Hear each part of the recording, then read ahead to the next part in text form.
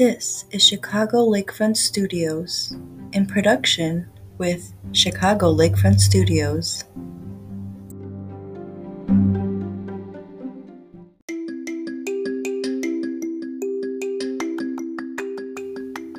I'm your host, Stephanie Cardenas, and this is Anthropology Matters.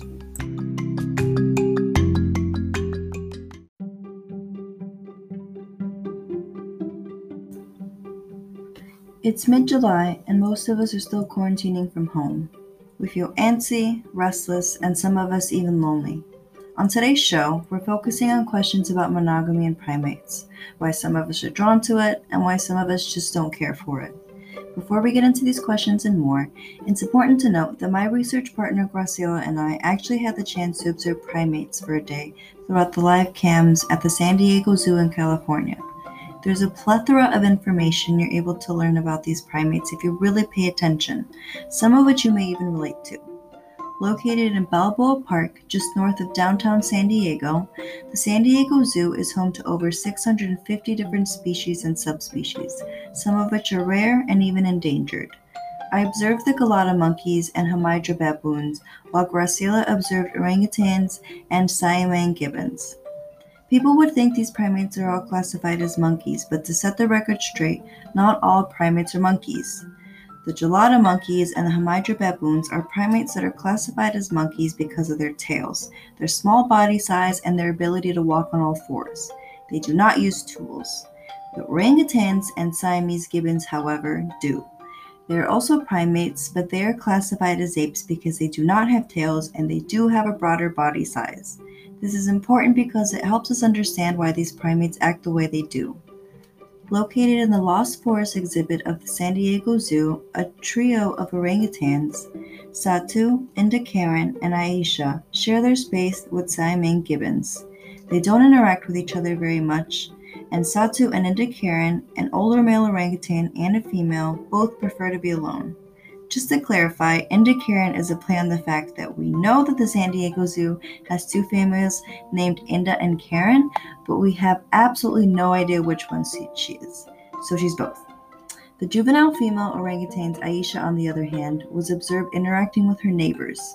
It looks like the weariness of others and preferring to be alone is something that orangutans grow into, kind of like my experience of getting older. So it was interesting taking a look at her notes, which we took without knowing what we were getting into, by the way. I mean zilch. We truly wanted an unbiased observation of these primates. We're taking online classes. We could have probably half-assed this, but why not learn something? So we did a little research, and there it was. Our observations correlated to actual research we found. Bam, anthropology does matter. Who knew? It was super exciting to see that based on our research, we can confirm that our observations of orangutans leading solitary lives correlated to typical orangutan behavior. Siamangs were also noted for interacting with their peers during their day-to-day activities, just like our later research confirmed. And we'll tell you why this is important after the break.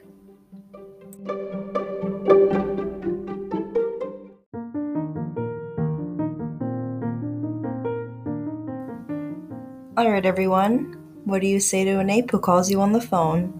Who rang a tang? This is the call you've been waiting for. You know you want to do it. You have absolutely nothing better to do. So why not make the next move and take Anthropology 201 at your local community college? You get to learn useful information about you, your parents' parents, your parents' parents' parents, and your parents' parents' parents' parents. Call 555-555-555-555 to enroll now. Anthropology matters. Do you?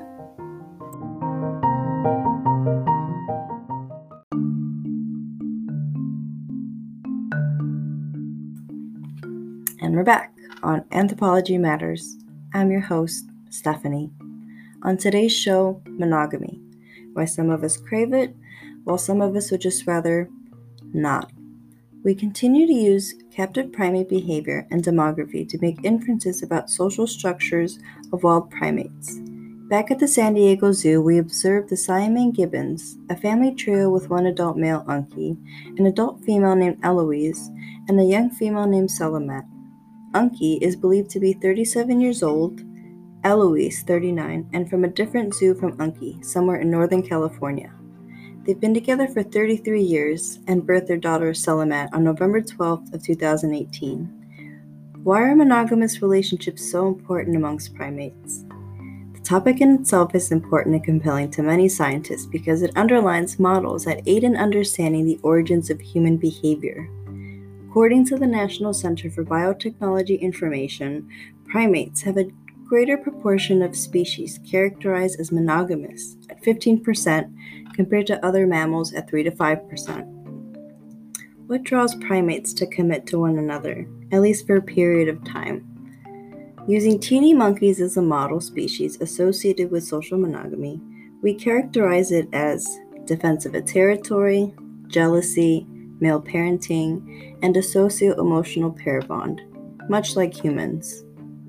The conclusion that I drew was that monogamy is associated with human evolution. Primates seem to have an inclination towards finding a partner, which in turn aids in producing more oxytocin and vasopressin. Oxytocin is important because it plays a crucial role in childbirth and also aids male reproduction. It also helps new mothers breastfeed their children because it triggers milk to move into their mother's breasts, allowing for more successful feedings and a healthier child.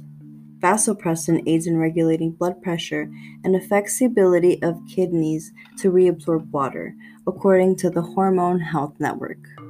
Several diseases have been noted to arise when the body loses the ability to produce or respond to vasopressin. Like chirogrooming phiro, or many of us seeking the comfort of our partners, there's no denying that human instinct is driven partly by hormones. However, it's impossible to ignore some of the male primates we observed, which were completely content with just hanging around by themselves, or their male group members. Many orangutans not only seek this lifestyle, but very much prefer it.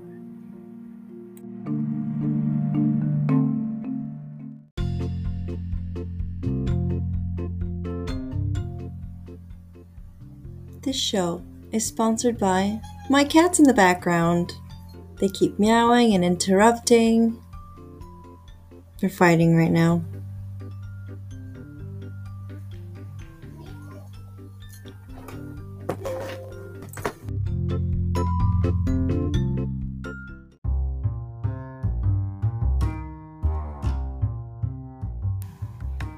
I was very surprised by Graciela's notes when I saw them, because they were so starkly different from my own.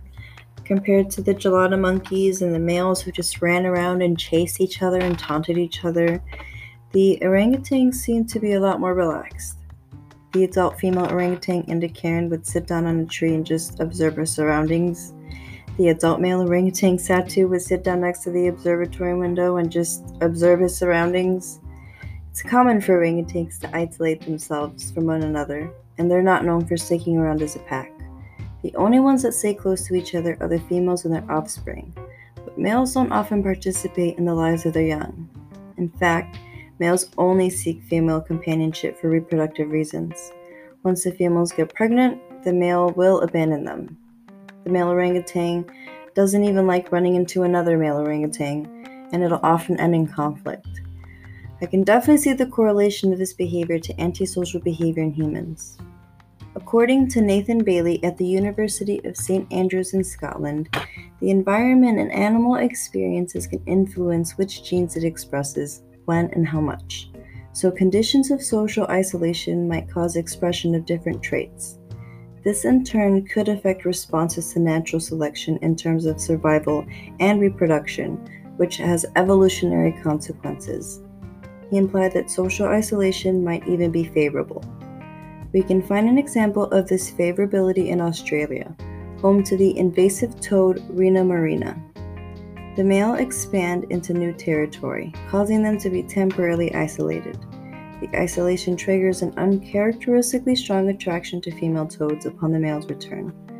This increases the likelihood of communication and successful mating, which is crucial for the survival of these toads in new regions. Natural selection favors adaptations that help cope with and may even promote social isolation.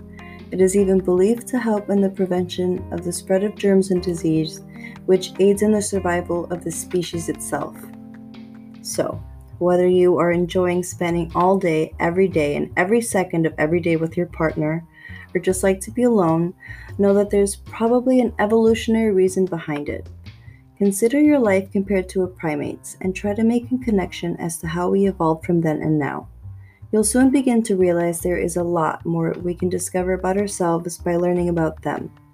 Animal and human origins are very similar, and because we have descended from common ancestors, there are significant inferences that could be made from these comparisons.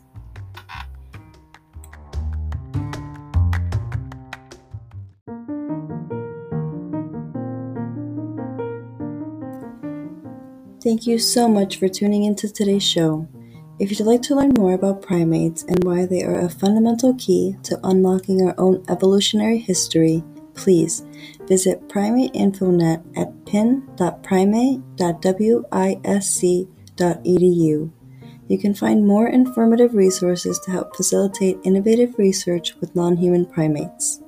This has been your host, Stephanie Cardenas, and this was Anthropology Matters.